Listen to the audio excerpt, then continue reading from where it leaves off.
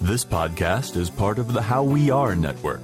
For information on this episode and many other like-minded shows, visit howweare.org. That's HOWWEARE.org.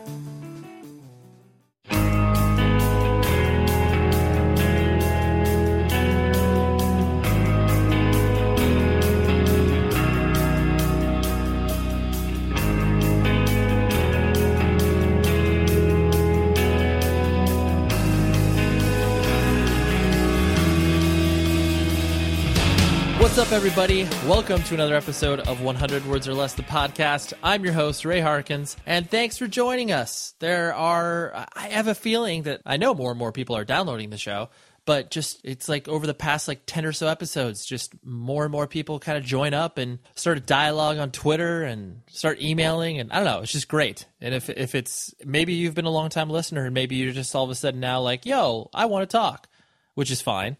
But I don't know. It's a good feeling, and I appreciate the download and the time spent. Because let's be honest, there's so much other stuff you could be doing right now, but you're not. You're hanging out, and that's awesome. Anyways, my guest today is Mr. Tommy Green. He is a vocalist for a metal hardcore band called Sleeping Giant, who is I wouldn't even call them a band. They're a ministry, straight up. And if you are at all interested in religion, and not even so much like Christianity, but just religion in general, spirituality, all that sort of stuff, this episode is made specifically for you. Because, oh man, we go deep. It's really interesting. Not to mention, and even if you don't care about religion at all, the conversation in and of itself is awesome because Tommy has a very, very intriguing story. So let's get some business out of the way because there's something very important that you as a consumer of podcasts need to know about. So there's something that's happening right now. For any of you that pay attention to the technology industry as a whole, has maybe heard about this, but basically what's happening, so some of the largest podcasts in the game, from Adam Carolla's network to Mark Maron's podcast and a bunch of other people, even This American Life, they have been, sent some cease and desist letters in the past. But now, Adam Carolla in particular is getting sued by this company named Personal Audio, which basically saying they have the claim for podcasting in general, and they need to pay, when I say they, Adam Carolla has to pay this company called Personal Audio either a licensing fee or basically they are what is called a patent troll.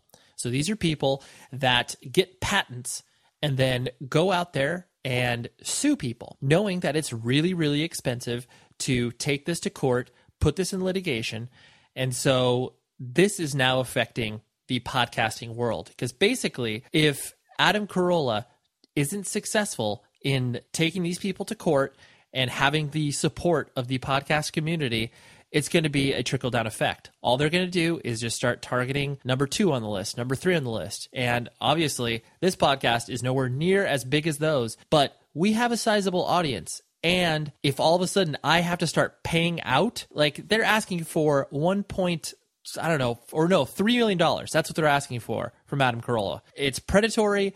It's awful. It shouldn't happen because these are people, podcasts, even if you're a extremely large podcast, you are making a living off of it, but it's not like you are some multimedia conglomerate.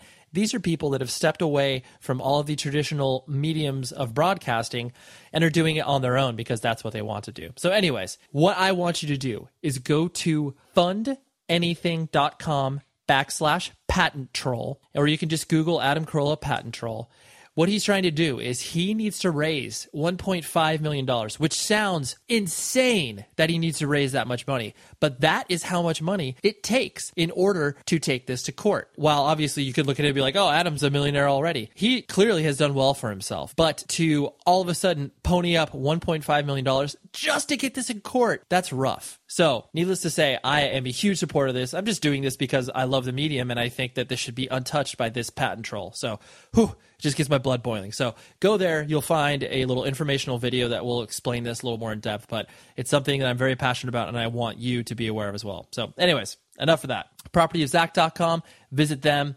Review the show. Go to iTunes. Type some sentences or drop some stars for the show. It makes us look good, and I appreciate that. And email the show. 100wordspodcast@gmail.com.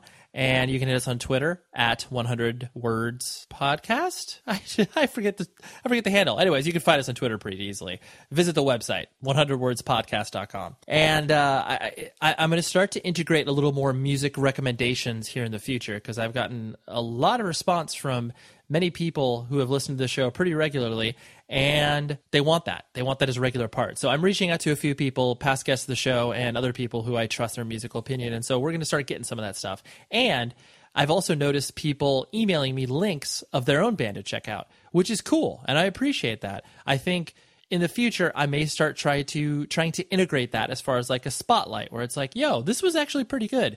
But don't have your feelings hurt. If you send me something and I don't talk about it, please don't be like, dude, Ray, you're the worst person ever. I sent you this and you didn't listen to it. Clearly, this is a transactional relationship. I can't promise you will get some coverage, but that is just something I'm toying around with as well. So anyways, Tommy Green, the vocalist for Sleeping Giant, I met him a few years ago. And it was just one of those things where he's such a positive person and he has such conviction about him. Not only his religion, but just in the way that he lives his life. I don't know. He's a very inspiring person. Regardless if you think religion is crap or what you live by, you will find knowledge in Tommy's experience. And so he was out here finishing up vocals for his band's record that's coming out sometime in the near future. And I met him at our mutual friend's house and where he is recording. And we chopped it up. We spoke for just over an hour, and this is what transpired. So I will talk to you afterwards, okay? Bye.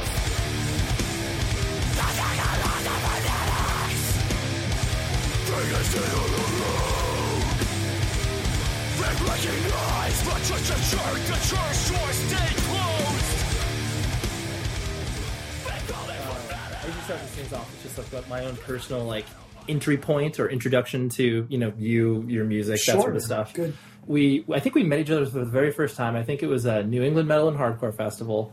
I mean, I have no idea what year, but you guys were playing. So I mean, it was probably maybe I was still at Century Media, so I think it was maybe 2000, I don't know, 7-ish, 6-ish, I can't remember exactly. I was already aware of the band prior to that. I wasn't familiar with the music beyond just being aware that oh yeah, you're a band, you exist. There's a band, yeah. Right. Yeah, because we met, and it was we had an opportunity to actually converse for a minute, because I want to say we were trying to talk to you guys about doing something from a professional perspective. I can't remember who was managing at the time, whatever, but there was an interest there to be oh, that'd be cool to work with them. But I just remember talking to you and being you're on the level, just immediately being because I don't know about you, when you first, I know it sounds so basic because but I know what you're saying, because you meet some people and you're instantaneously and this doesn't happen for everybody, but you meet a person and you're instantaneously either drawn to them or okay, that's where they are, that's fine, and there we are, right, and then that's all you need to have that interaction. But it was for you, it was definitely oh no, you're not I really had no preconceived notions as far as oh dude, are we immediately going to be witnessed to here? Are we going to be is there going to be any going to be this thing? Yes, right? Absolutely. But there wasn't any of that, and I was oh, that was cool, and so it set me off in the right perspective to dive into your music at a more regular level and understand you more just on having that obvious simple interaction. The conception for you and obviously the band in general is the fact that there's a lot of weight into getting to know not only you as a person, but then obviously you as a minister, you as a frontman for a band, that sort of stuff. And it's people will carry a lot of stuff into meeting you. And do you find yourself having to battle a lot of those oh, here's all these preconceived notions that I got to kind of tear down with certain people if you meet them in certain contexts? I think in general, I think I've based more of I know it's a hard thing. It's a hard thing because I'm trying to think of what goes on. I think what's been interesting is that I feel the real legacy of what we've been doing will be if band dudes, if people that are in bands, if our peers think we're okay. Yeah. And I feel if our peers think we're okay, then that's basically it. A lot of the other kids they'll basically the audience will use you for what they need. Right. And so and sometimes it's really amazing. I know for a fact that there's people that have attributed our band, just like any band, there's, I was saying, we're talking about Steve Steve Brodsky, from Cave In, and I'm like, that record, literally, I was in the midst of like this crazy, horrible part of my life. I was like living in an affair. I was living in an affair, and I bought Until Your Heart Stops. Right. Because it had been a while since I really felt like I'd connected with some. I'm trying to think of the last record before that. Yeah. It might have been like an ISIS record or something. You know what? Dude, there was a Hydra Head comp that I got. Anyway, it had been a while since I really heard a band that I was like, oh.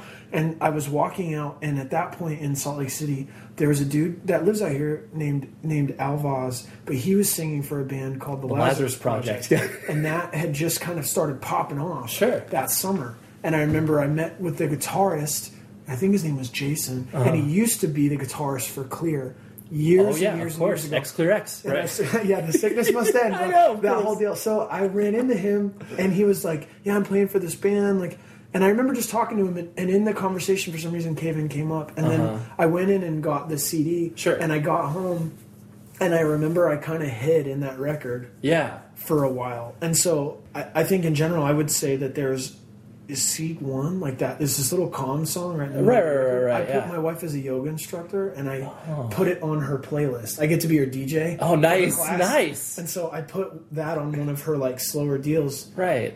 So there's little songs like that actually help give life, I think, to me. And so people have literally said, like, I was literally going to commit suicide. I was really going to kill myself. I listened to your record. Some crazy thing happens. Right. And so I know there's really good things that have happened. But then there's also people that will show up and they use my band to hate people or hate the world or be religious.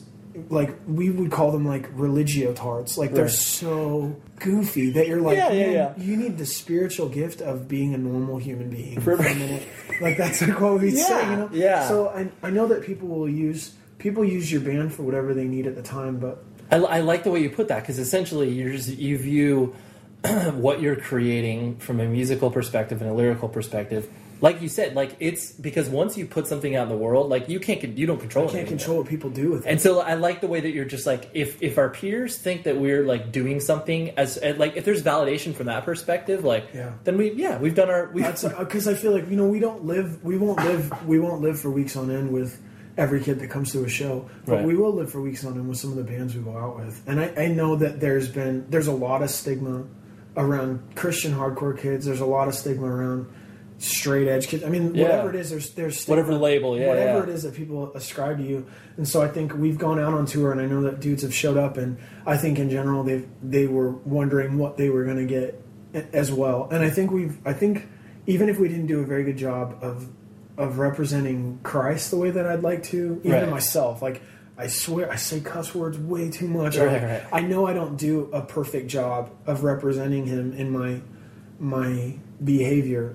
But I really hope that our character on some level is still there, that it says something that's about acceptance and it breaks some stuff down. But I know for a fact we get asked by like Christian people all the time. We'll be like, do these Christian festivals, they're like, what are your favorite tours? And like, our favorite tours are with like all of these like satanic bands, right. Our favorite people on the tour. So that's what I feel like, if it's the people that you live with day in, if they think you're all right when they meet you, or you walk away and most people are like, oh, they were cool, then that's probably what's going to matter most, because the other people are just going to see you for 28 minutes on stage. You know, when I pray for a lot of kids at the end of our show, so I'll stay as long as I need to pray for people, and so I know I'm there personally to minister to people. But right. For the most part, they're only getting like a small window. Of it's a transactional relationship. Like, kids are purchasing a ticket to a show, and they are being entertained, and there's so many different levels of expectations of entertainment. Like, sometimes people are going there to have that sort of like that moment that you're saying, that sort of epiphany moment. And then there's other times where it's just like, oh, dude, I just want to mosh. Awesome on the mosh, and there's cool. There's sick breakdown, bro. Right. You hit on something that I was going to bring up later, but it's a perfect time where the pressure that I'm sure you feel, like, in obviously being self-aware of the example that you lead out there versus the way that people perceive, a quote unquote typical Christian, like, is it a typical Christian to be? Because there's obviously where it's like, if you swear in front of a person who's like, look, can't wait to poke holes in what you are and what you do. Absolutely, man. Like, so sure. Is it one of those things where it's like you feel that sort of and not even pressure from like anybody else, but just that sort of internal pressure. Yeah, absolutely. Yeah. Well, because I realized it because I was sharing like I talked to this dude, actually this old dude from New Jersey who's like a Christian dude, and he's an old Syracuse guy. Okay, I believe he was in Abnegation. Oh no.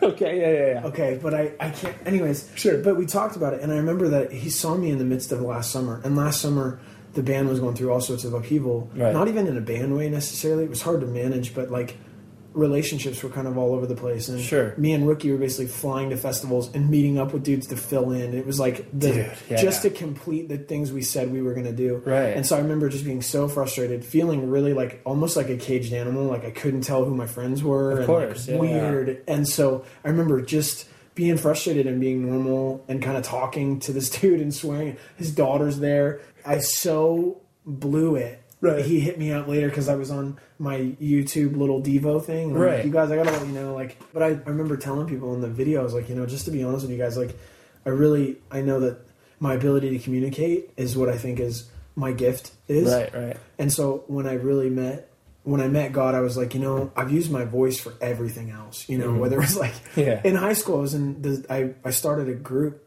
I started a group with a friend of mine called the Satanic Youth Organization because we were too young to join the Church of Satan. Can you believe it? Anyway, so I just it was like the thing of like veganism, like being for animal rights and being straight edge, and I mean just in a lot of ways in Salt Lake City when I first became part of the scene, dude, that was a high time in that place. It was real rebellion. Like, there were trucks exploding. Like, of course, we were on it was terrorist watch lists. Like, my friends had their phones tapped. Like, we were getting pulled over by unmarked cars. Like, it was a crazy time, and I remember feeling really a part of something. Yeah. And so I remember feeling like, oh, this is it. It's me against everyone else, and I really felt that. Right. And so it's interesting because then when life just totally fell apart, and I really felt like this divine thing happen, and I felt almost like I finally got invaded by something outside of me. I was like, what the heck?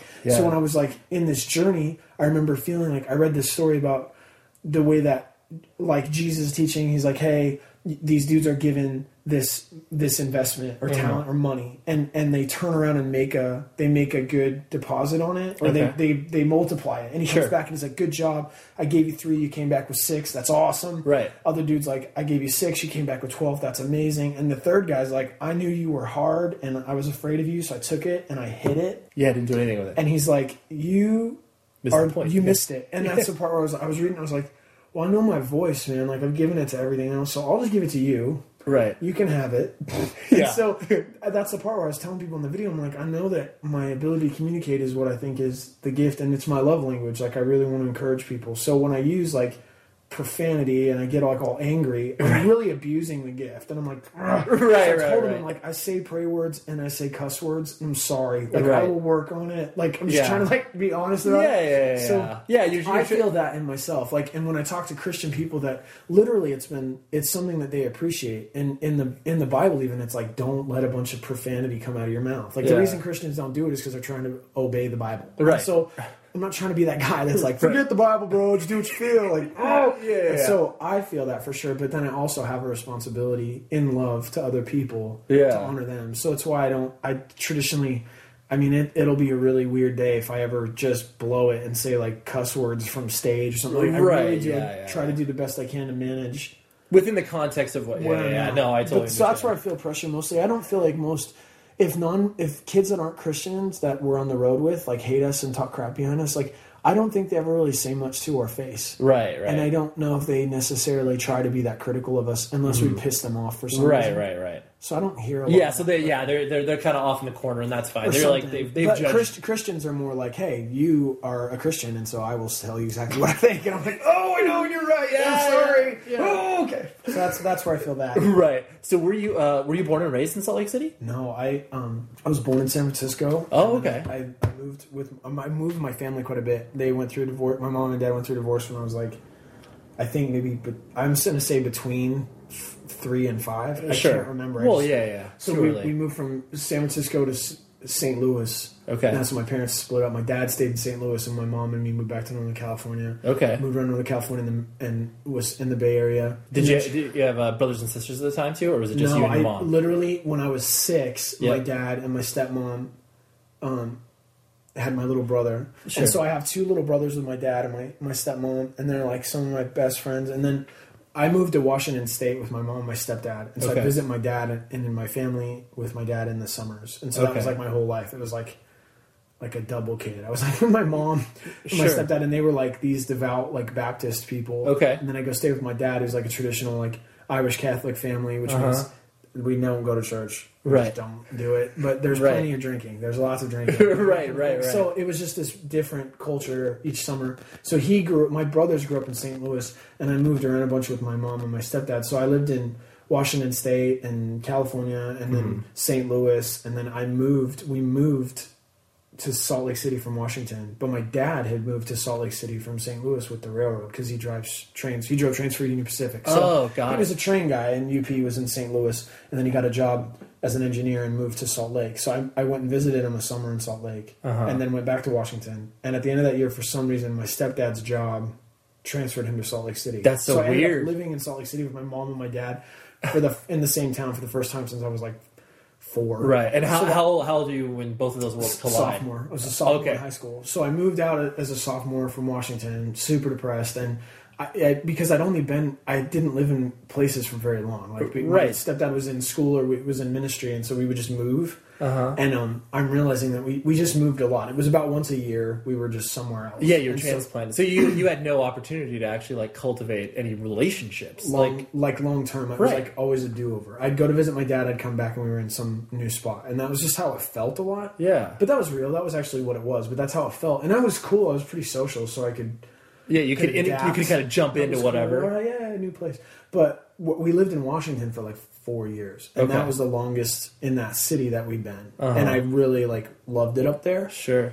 I missed the scene. I didn't know about any of that. I moved to Salt Lake City as a sophomore and was just so messed up that I was drinking.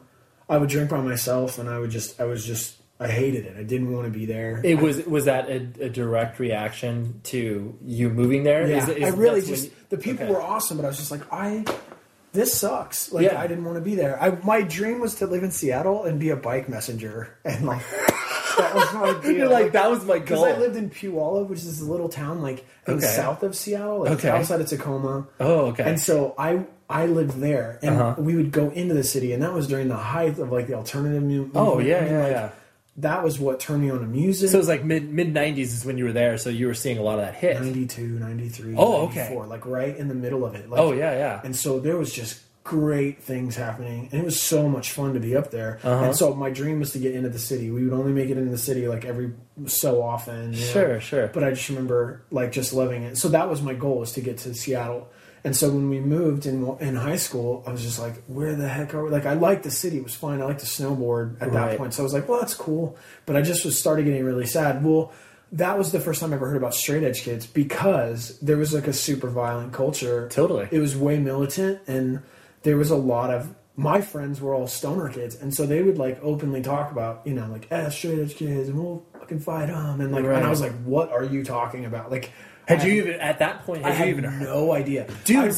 You're dropped into this like powder keg. I read a hit parader in Washington that showcased Shelter, and that was the only thing I had read that was like, they're Krishna core. What the heck? Is this? Yeah, it sounds cool, whatever. But I was more into like Helmet and the Deftones and like that, dude, I just really, and it was like that weird time. I was in 6th grade. I think I heard Crass and the Dead Kennedys and Nirvana all in the same year. And I was mostly into hip-hop up until that point. I would had to steal it because my parents didn't want me to listen to music. Okay, yeah. That was my next question. It was really rigid. Right. They wouldn't let me go there. So I would steal tapes or tape like Slick Rick on like a different tape and like hide it. Like, that kind of thing. Right. So what I heard, I can remember it. I was at my friend Ryan Cromer's house, and I heard a Nirvana song on the radio. It was like cheesy as that is, but I was blown away that they wrote all their own music. And it was like powerful. And I was like, this is so awesome. And I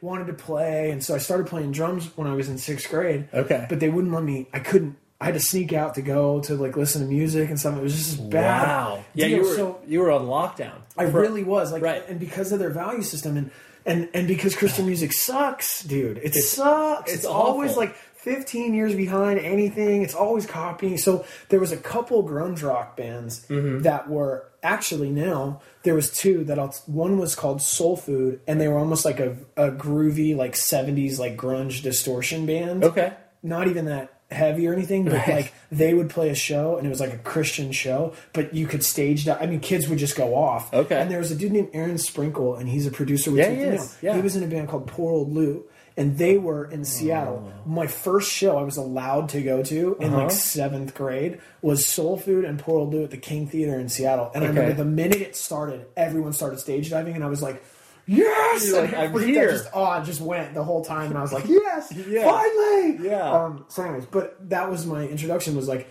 punk rock. It was Give Me Convenience or Give Me Death. And it was, I'm trying to think, but it was just, that was when music came alive, where I was like, people do. We're like, you found something, right? Yeah, there was dudes, what was it, Pill?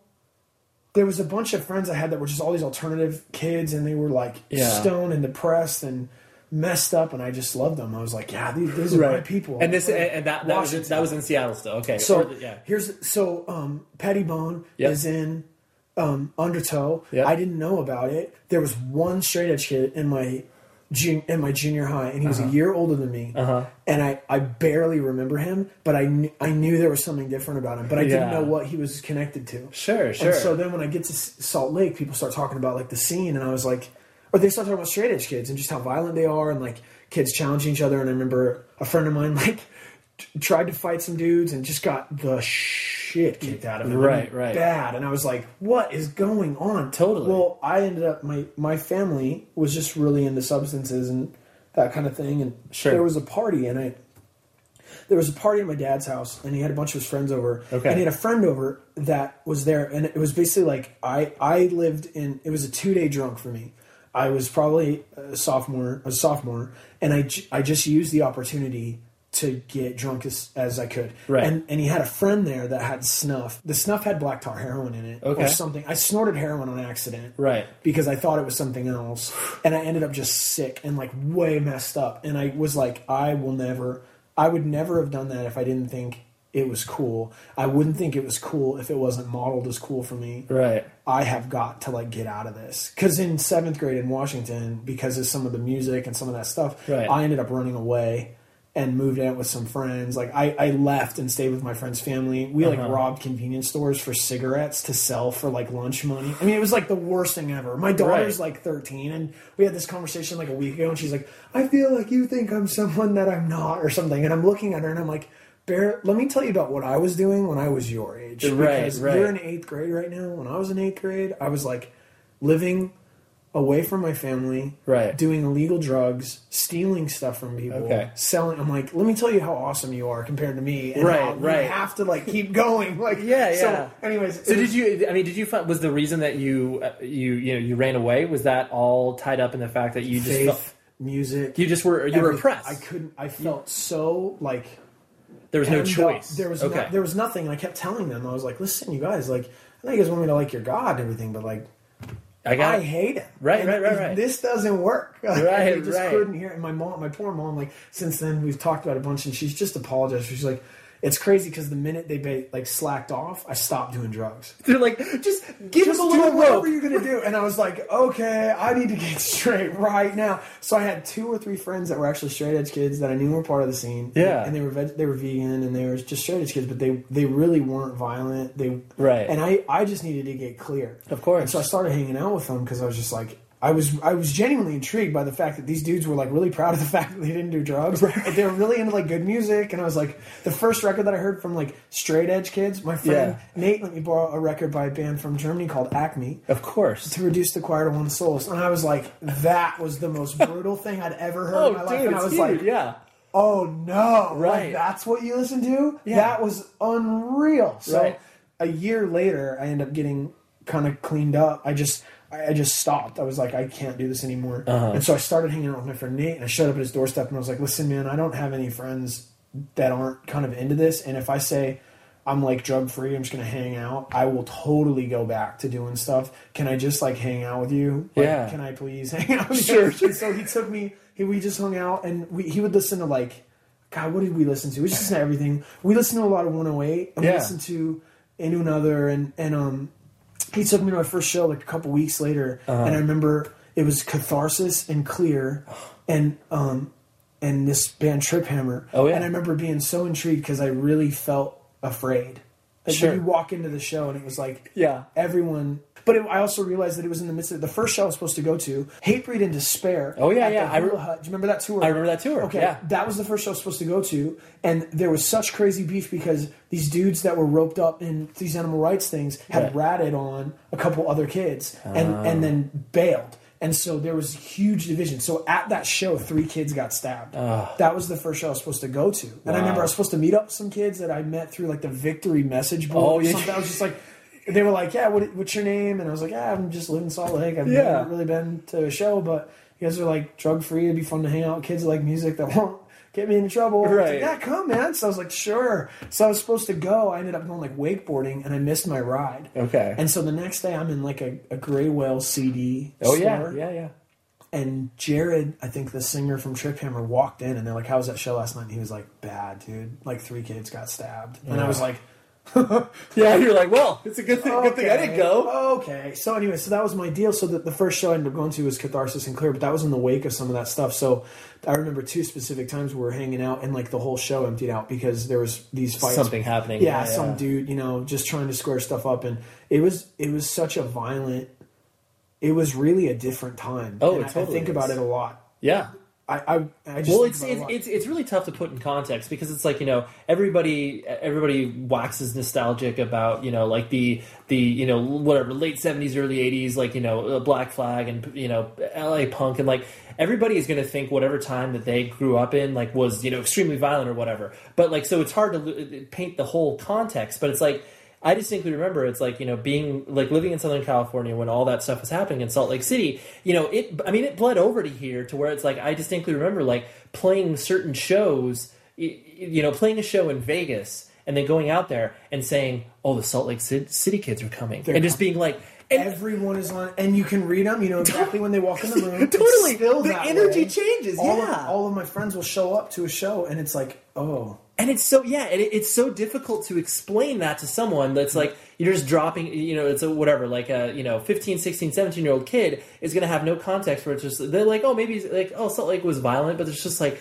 no, like, it changed energy in rooms. Like, it was crazy. It's a crazy thing. It's one of those things where I try to think back on it, and I watched a documentary that was filmed, because, Mick from 18 Visions, he just passed away. He did, yeah. And I really liked him. Like, Yeah. and I was a young kid, and he was nice to me. Totally. And I was used to thinking dudes in bands were different. Of course. And so when I first got in the hardcore scene, I remember running into Jason and Mick and some dudes at this Dollar movie, Sean McClarty, and the dudes from Clear. And I remember looking at them and going like, hey, my name's Tommy. And I'd introduced myself to them before. And I was like, my name's Tom. And they were like, yeah, I remember. And I was like, oh, and they were just normal. And I was like, oh, thanks for being nice, man. So I just remember thinking, I really like these guys. Right. Thanks for being kind to me. But like, there was just it's such a different deal. And I think about it and go like, I watched a documentary that they filmed. They put together in 1997. Okay. And it's that season. And I have to be honest, like I watched it and I cried because I was like, honestly, what the fuck was I so attracted to? Sure. It was so depressed and like broken. And I was like, why did I go all in for that? Right. Well, It was a weird thing. I think, from as an outsider looking in, obviously not living there, I think it was one of those things where it's like once people, because whatever social movement people are a part of, because it has to escalate. It has to keep getting higher, and then once you get to a point where things get real, as in people appear on America's Most Wanted, like the FBI, everything you were mentioning. Once it hits that level, that's when it's going to fracture, splinter across, and you're going to have these people who are trying, not comparing them to gangs, but it's like people are going to be trying to grab for power. Like there's such a weird dynamic in a scene. It's insane. That was really never meant to house that sort of atmosphere. Dude, it was insane. Right. I literally just remember thinking, I'm so glad that I'm from there. I'm glad that that's like where I came from. Most of my close friends that I've had for years are still very much like a part of that culture, even though we're all like grown up now. And it's a different deal. And I'm so glad it's a different deal. Oh, I'm so glad it's not what that was. Like, it's evolved past that, I don't look back and go like, man, I wish you guys it was like this. I don't, dude. Dudes died. Kids went to prison. Like, it was not a good time. Right, like, right. It wasn't good. It was just pissed off. Right. Hatred. It informs who you are today, obviously. But like you said, that's what I'm going to do. I look at it and think of my son, and we played a show in Salt Lake a while ago, SG did, on a benefit, and I think I just looked at my friends. All my friends are in this room, and I'm like, you guys, like, I love you, and I love this scene, but I don't want my son to be a part of this. Mm-hmm. Like, when I think of Rada, I'm like, I'd like for him to just be more normal than me a little bit. I want him to, like, go to school and have friends and, like, become successful and go way further than I did. And I needed family. Right. And I needed a gang with the soundtrack. Right. And that's what it was. Like, I was like, I needed people that were as pissed off as I was. Sure. That would show me something. And then when I saw it, I was like, you know what? There's a part of this that's not even me. Right.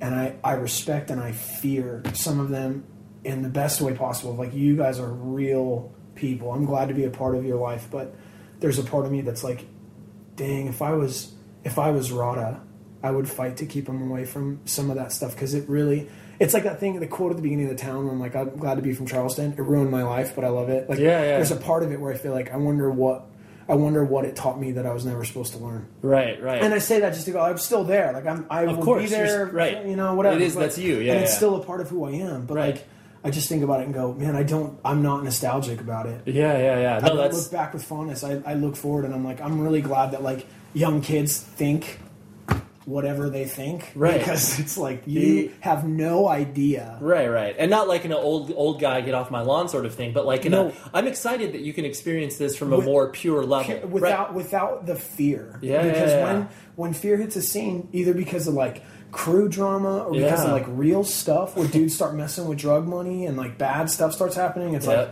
I'm glad you get to just go to a show, and the biggest problem is that maybe some dudes are pissed and you're gonna have a fist fight. Right. Like, this huge cloud of darkness that descends, and it's like, it permeates into every aspect of of everyone's life that comes to a show. Sorry, that makes sense. No, right? it's okay? Dude, it's perfect. I was just thinking about that. That's where I heard of Salt Lake, and that's my introduction was hanging out with people that I felt like were safe, and I was really attracted to the violent part of it, because I know I'm like a violent person. I know I'm like a fighter, and that's cool.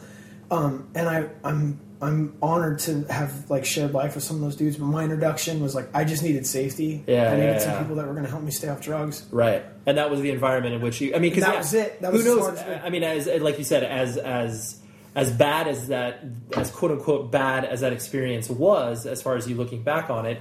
Who knows where you could have ended up if you went a different direction. I'm grateful to have been touched by the culture, because I think there's something so unique and special about it that everybody else, no one will get it. No one gets it. The hardcore scene is so interesting, and I love it. Totally. And I think about it and go, God, I think I would just be a big nerd. Who knows? Like a big nerd loser. That would be like, oh yeah. Oh. So when did the idea of wanting to play in band? Because did you play? Yeah. So I always wanted to play music. I played in a punk band in Salt Lake called Thought Police, and they were really good. Thought Police? The Thought Police. Oh, the Thought Police. From 1984. Sure. So and they were really. It was pissed. It was my friend Josh and my friend Sean. And you played drums? I played drums. Yeah. Okay. And I just loved punk rock. Like, I just really thought it was awesome. Sure. When I was like a drunk, and then when I got like.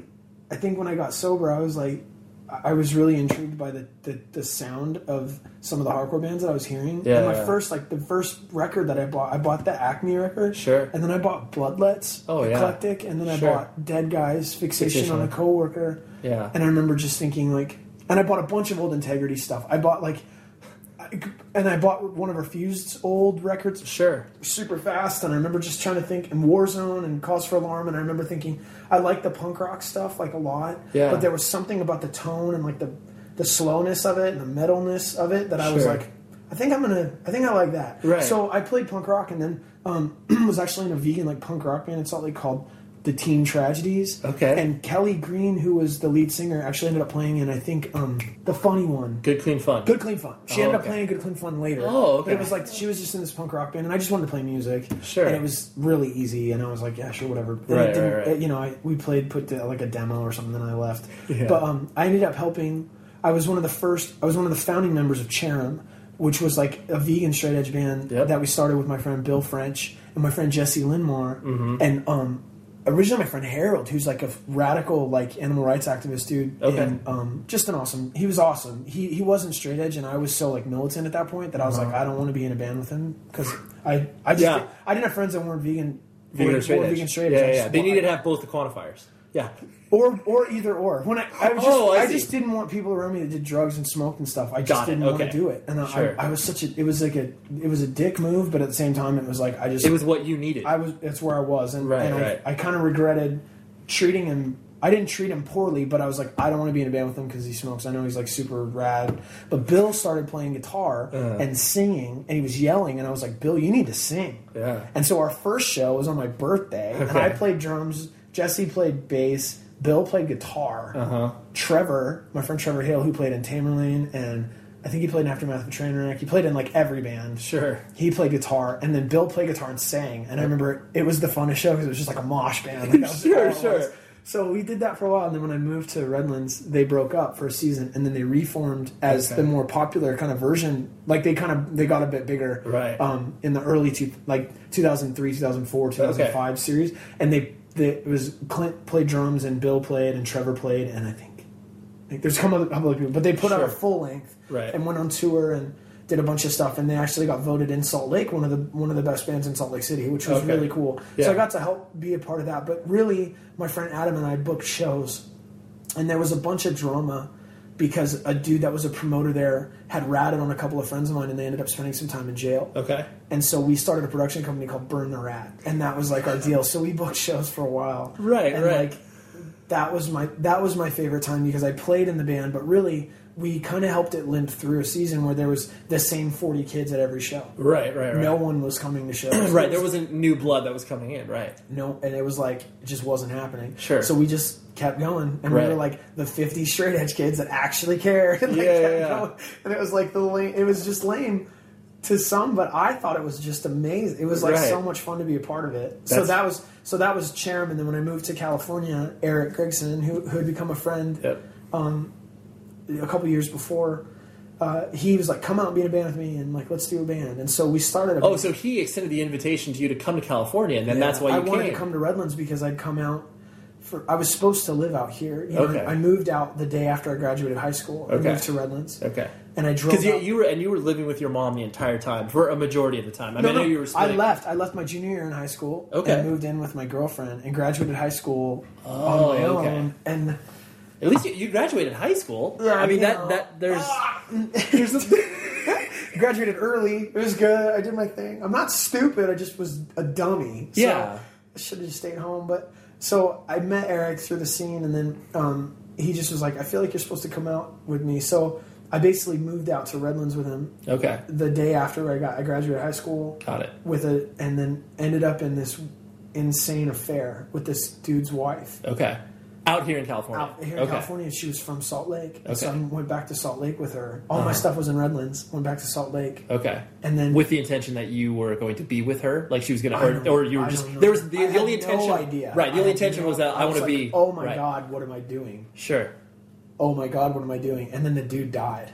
Oh wow. Her partner died, and so that spun her out pretty hard. And in his suicide letter, he asked me to stick around and take care of her. Oh my God. So that was kind of like the journey of like, we have to keep this relationship secret. We're the worst human beings on the planet. Like, sure. So that was like the real like the sobering moment. That this insane thing where everything shifted for me. A week out of high school, I'm this dude that I feel like I've killed this guy. Right. And he doesn't even know. Right. And I've got all these secrets.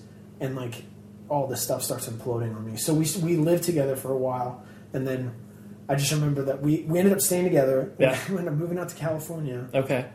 And then what ended up happening was like we got married. Me and that girl got married, and then we were just broken, you know. So I get it. I'm grateful. Right, I'm totally right. grateful. But she ended up falling in love with one of my friends out here. Okay. So she ended up like cheating on me with him when your relationship was started. And I was like, we had like our little girl, like we had this stuff, and I remember that was when I really that was when everything kind of came apart, and I remember that's when I really felt like this God thing happened. Of course. So. But it was this weird journey where I was supposed to be. Anyway, so there's this kind of insane. No, yeah, well, yeah. I mean, when I moved out here, I was doing band with Eric, and in the midst of it, all this stuff started happening. So he wanted me to be in a band with him and his brother. It was me. I was going to play drums. He was going to do guitar and sing or something, and his brother Ryan was going to play guitar. Okay. Well, then there's all these young kids from Redlands, and Eric, being Eric, was like, let's get everyone together and be in a band. So we started this band called Death Star, and there's 4 singers, and it's like, Right. And I started singing because I just wanted to sing. And I never sang. So I was like, let's sing.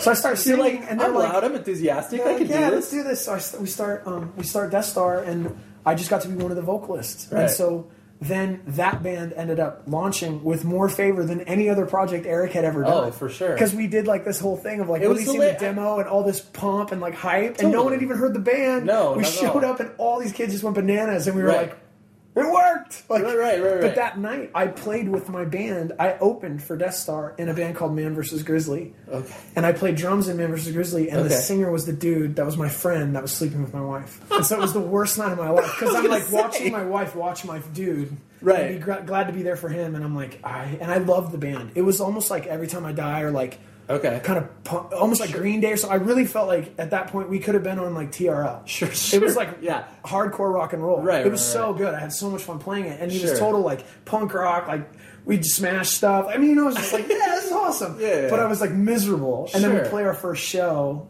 It was Donnybrook's first show too. Okay, So it was like the showcase, and I remember just thinking, this is the worst night of my entire life. Like, I hate it. And Death Star blew up. And that was, like, the biggest thing we'd ever been a part of. So Eric's other band that I was supposed to be a part of never took off. Because he didn't focus on Death Star. And so so then all this stuff falls apart in my personal life. And I've got this little girl.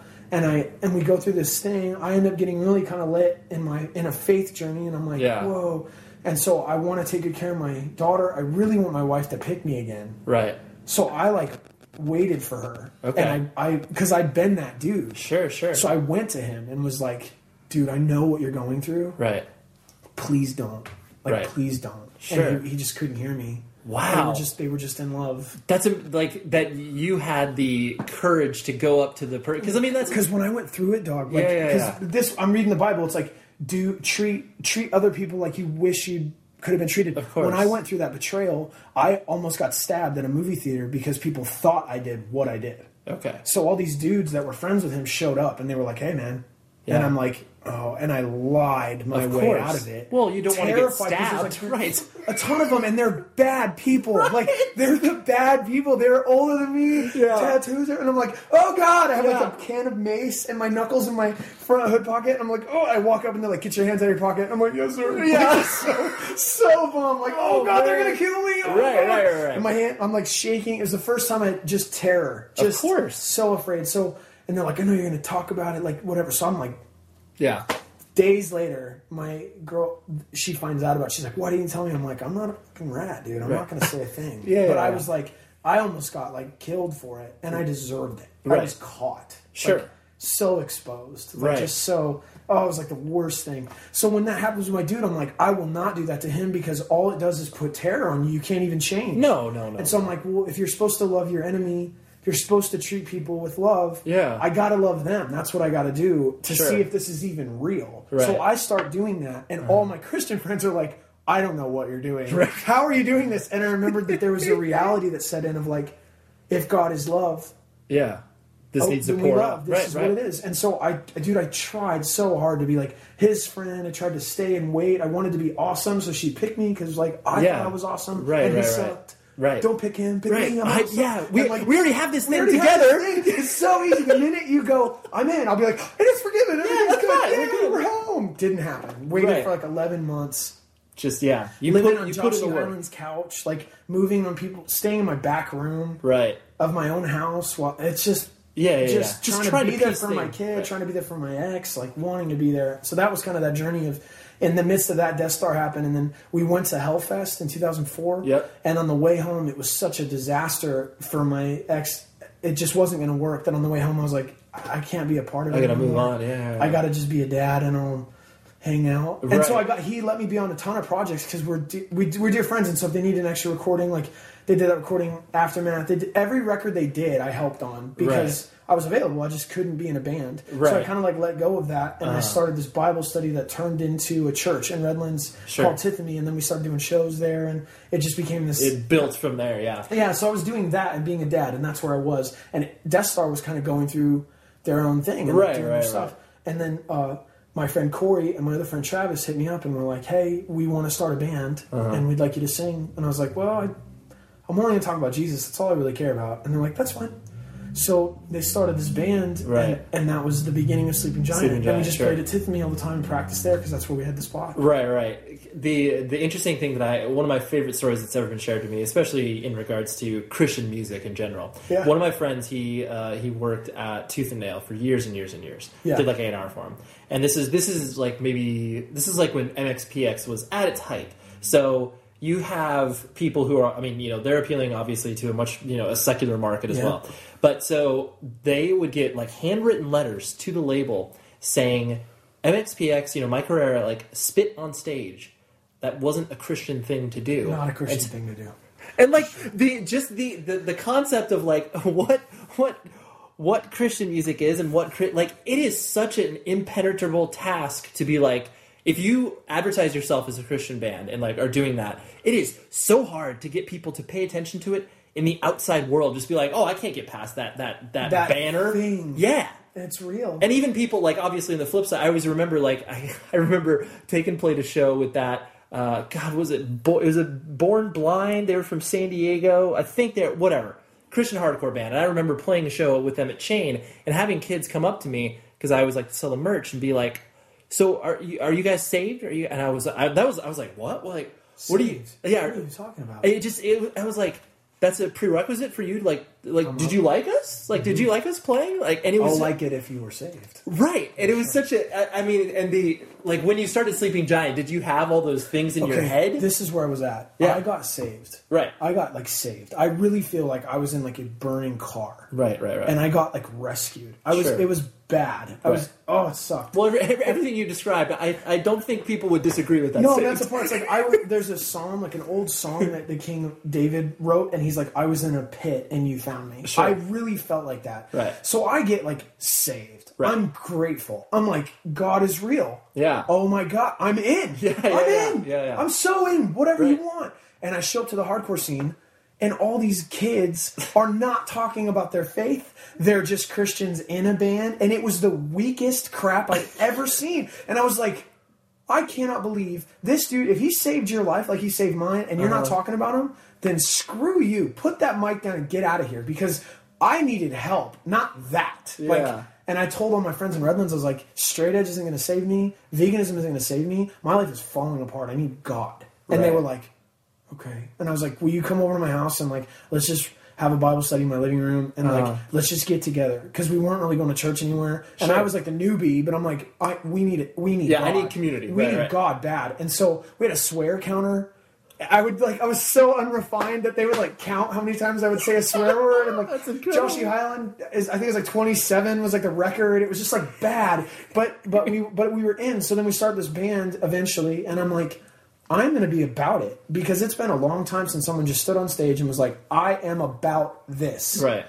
And I remember that it was the minute we started talking for real. Yeah.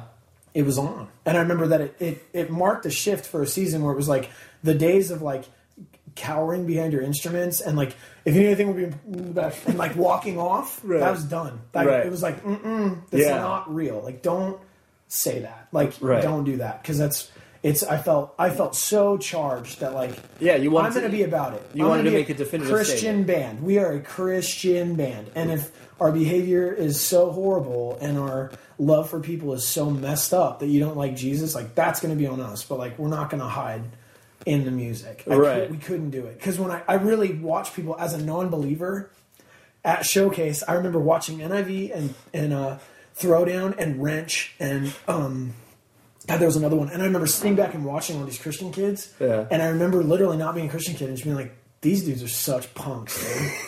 I didn't believe it. I didn't believe him. I believed NIV. Like I believed in Jason. I believed in Kyle. I believed in JD. Like I believed in Corey. I knew them, and I was like, I know they're real. Like I knew it. Right. But all these other kids, I was just like, you guys are punks. You would not last a second. Like get out of here. So then I get saved, and I realize these are my people. Right.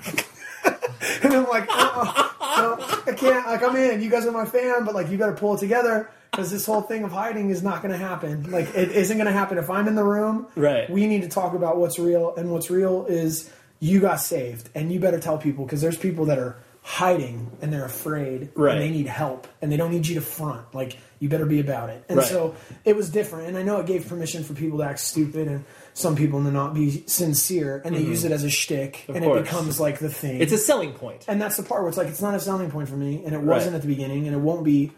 Even when it's unpopular, even when the wave starts crashing and then people start getting pissed at God again and it becomes this big deal, I'll still be there being like, I love Jesus and I don't care if you have a problem with it. Because I didn't have a problem. I don't care.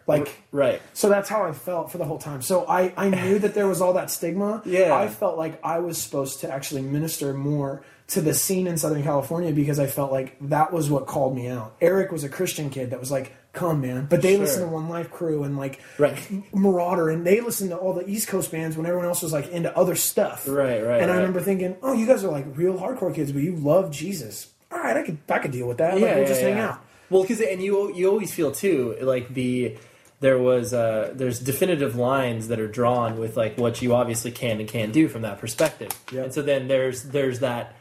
When you're caught off guard from a person who's just like, oh, like you can't do those things because you are this, and then like when you subvert that and people are like, wait a minute, like you're allowed to do that? And it's like, well, yeah, that's what we do. I think that's what one of my favorite bands is, The Chariot, and that's what I think I love the most about them is people talk like I talk, they just do it. They just model freedom, and it just infuriates some people, and it's awesome. And I'm like, you guys just show people what freedom is. And I love it. That's what they go for, you know? Sure. And it's so spontaneous because even like Wolf, like he never danced like that until he was in that band. He never played the bass like that. But when it just started happening for him, and that's what was authentic for him. And like it wasn't a stick. And if they got another bass player before they were done, you know, and he did all the same stuff, that would be cheesy. But like that was real. And so I love that where it's like, that's authentic. And so what's authentic for me is sharing the message because I think I'm a preacher. That's like what I am. Right. So I'm like, okay. And so obviously, like you were mentioning before, the fact that you do, missionary work and ministry and all that sort of stuff, do you feel because there also is that, within the Christianity faith in general, like the, you being in a band and like being, a loud screamer and like all those connotations that people don't necessarily equate to the Christian faith. Like, have you had to battle those notions with people being like, you're weird. What do you got all those tattoos for? Like, I think people, here's what I think. I think other people had that. I think the generation before us had that. Sure. I think because we're so outspoken, because we actually do ministry, and because we've shown up to Christian festivals and done what we were supposed to do in the face of all this performance garbage, people are like... And so we don't get that. People are like, what do you think about blah, blah? We're just like, don't even bring that here. Like, and I was talking to Eric about it.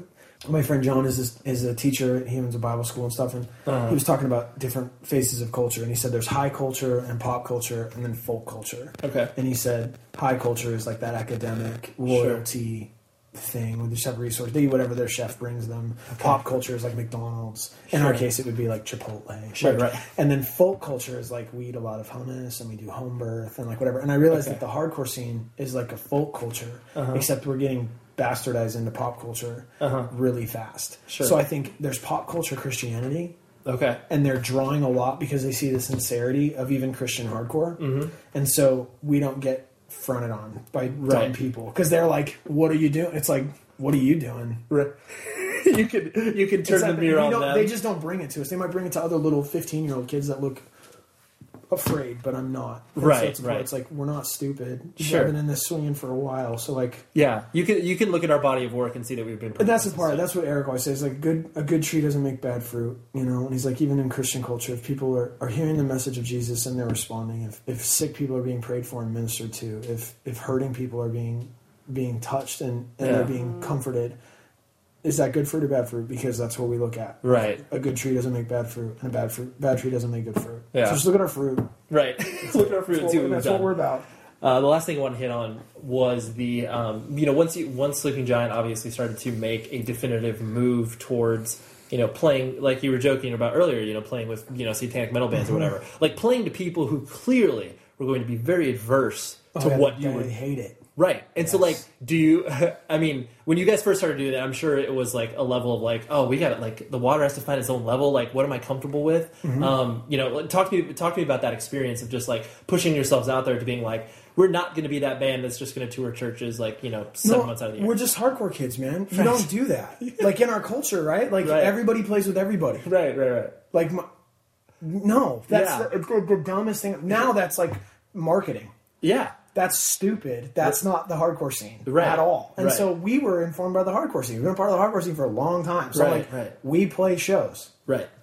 We don't play instant adjective here. And we get it. I'm grateful that we got to be on like the initial year of Scream the Prayer. We got to help like kind of formulate this tour. We've been a part of that. That's cool. But then we tour with other people, like because we're a hardcore band. I mean, that and in terms of like our ethic and even playing shows in Southern California, I just remember that Corey and T and JR and Jeff, they were just like, go. So we showed up and I'm like, hey, this song's about this and that's what this is about. And here we go. And it was like, no question. I'm going to do what I would do anyway. From the very beginning, it was like, I'm going to tell you about my life. I'm going to share this song. This song's about my life.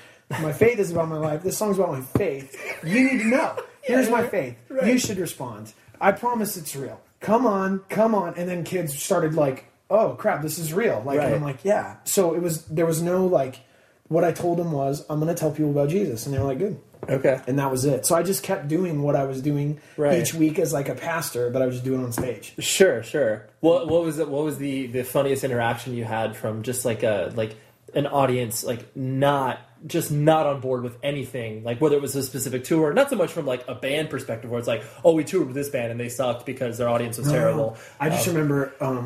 like the roughest reactions that you had where it was like, wow, this is... I'm going to share this one. Okay. I was at a Christian festival. Okay. And I got a bottle of piss thrown on me. That's pretty...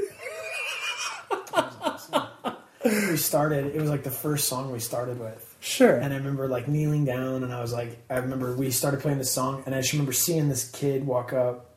I don't really talk about it very much, but he had like a bottle like this and I remember watching him like grab it and he just went like all over me and then threw the bottle at me. And I remember it hit me in the face, and I remember thinking, that's piss. That's piss.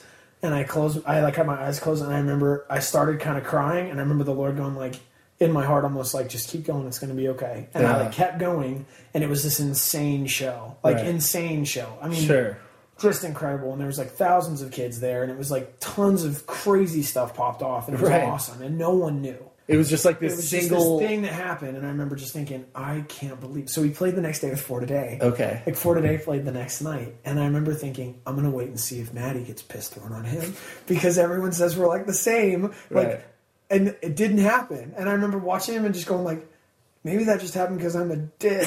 I was like, God, I don't want to pretend to be like I was persecuted. Maybe that guy just thought I was an a-hole and like didn't like me. Did not like me. I don't want to read into it. So that, anyways, the next day before that show, I spent like an hour and a half in like this porta potty at this festival, sitting there like crying, like God, did I mess up? If I messed up, is it bad or was that good? Like, I don't mind. I'll get slammed for you all the time. I don't care. They can beat me up. Like, we've played shows in places and people are like, shut the fuck up. And I'm like, no, I have the mic. I didn't come all the way from my hot wife and kids to get here and act like a coward. I'm going to tell you what I think. Right. You got a problem with it? I'll be over there. And like, I run off the stage waiting for someone to run up on me and be like, no. I'll be like, please hit me because I'm a Christian. Just hit me. Just please do this it. Is where I will we're starting. stand right here. Just go ahead.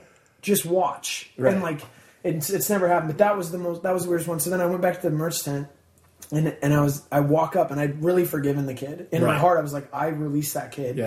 There's nothing he could say to make it better.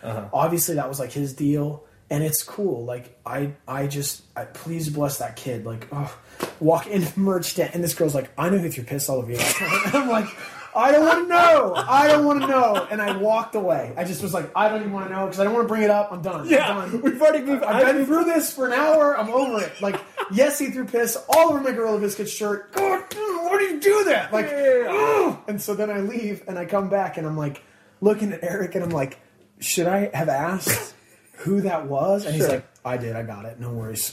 And I'm like, what? And he's like, I would be a horrible friend if I let that happen and didn't do something. And I'm like, no, dude, don't even worry. Yeah, don't. Please just don't. Like, let's just not. Right. So that night I'm watching For Today's Set. It doesn't happen. And I'm like, oh, man. And then I look right, and Eric and like a bunch of our friends are walking with this kid towards me. And I'm like in this conversation. I look right, and it's just like this little like skinhead kid. And I'm like, oh, that's him. No. And he walks up to me, and I'm like, hey, man. And he's like, hey, dude, I just wanted to say I was sorry for throwing piss on you, man. Like, and I'm like, dude, no, don't even worry about it. Like, thank you for apologizing. Like, you're so good. Don't even worry. And he's like, don't, dude. Like, and then he goes to start saying, because me and my friends just talk crap on you all the time. And I'm like, I don't want to hear it. I'm good. I don't need a backstory. I don't need to know any of the backstory. Like, it's cool, dude. Like, I thank you for apologizing. Like, don't worry. Right. Please don't worry about it. Right. And so he walked away. Anyways, and then all these dudes start talking to him and, whatever. And I'm just like, we've done my part. Yeah. In terms of like hostile crowds, there's the dude that has literally been screaming like, "I'll fuck you up," and I'm like, I will be right over there. And I literally like, there's been a couple sets where I've like, stop. Hey, what's up, Sleeping Giant? Thanks so much. Throwing the mic down, run over, and just waited for him. Like, come on. Because if you're going to beat me up for my faith, I'm not fighting back. Like, I just don't even need to. It's going to be awesome. And it's going to be awesome. Yeah. You might actually meet Jesus if that happens. Because you'll be blown away that you're slugging a dude that's like not going to fight, not doing anything back. I just don't have any, not my deal. So it's never happened. Like, whenever it's gone there, it's been like weird. People are like, I shared a song about my daughter from the first record, and some dude was like, shut the fuck up. And I was like, don't you ever say that to me when I'm talking about my kid ever again. And he was like, and so at the end of the night, I saw him and I walked up on him and I was like, we were in Northern California. I just walked up on him and I'm like, tell me to shut the fuck up right now. Right. Tell me now that I'm just standing. No one would ever do that. And he was like, no, dude, it's like, this is like a metal show. And I'm like, I'm not a metal kid, man. Like, I was so pissed. Like, that's a song about my little girl, man. Like, what are you talking about? And he was like, no, dude, I just, and so that's like, and I kind of felt like, I even went away feeling like I blew that because I challenged him, but it was just that thing of like, people need to understand, like, this is real stuff. So if we're going to do it, that's fine. Like, if people are going to do that, then it either says in respect, then you respect that space, or if you're going to challenge it in respect, it's like, back it up. Because if it's about faith, you win. You can stab me to death. Right. If it's about you being a dick to someone else, then I need to challenge you because that's not love, and I wouldn't treat you like that. Of course, you know? So you can be on stage being like, God's a fucking liar, and we played these fests, and Behemoth's ripping up a Bible and throwing it on stage. I'm like, okay, here we are. This is good. So it's like, I get it, but that's the strongest one, the weirdest one. I don't normally share that story, but well, that was the most intriguing. Where I was like, wow, it happened in a Christian fest. Right? Yeah, you're like that. This is ironic, as they would say. That's interesting. Wow. Well, we can't top a piss story, so I'm going to end that right here. But thank you very much for hanging out, and I appreciate you. Appreciate it, man. Yeah, of course. Thanks for listening. All right, so there was Tommy, and like I said, regardless of what your personal stance is on religion and afterlife and all that stuff, a great conversation, right? Good dude, good head and his shoulders, doing the thing, doing what he believes in, and that's awesome. That's all you can really ask for in your own personal life. Just find something, hold on to it, and keep getting better at it. So, propertyofzach.com, the editor for this episode, Tom Richfield, killing it as always. And if you want to get in touch with the show, 100wordspodcast@gmail.com. It's episode 100 next week. Little tease, Jordan, the vocalist of La Dispute, he will be on. He is our 100th episode guest, and some crazy announcements are going to happen that day. So, boom. I'll talk to you then.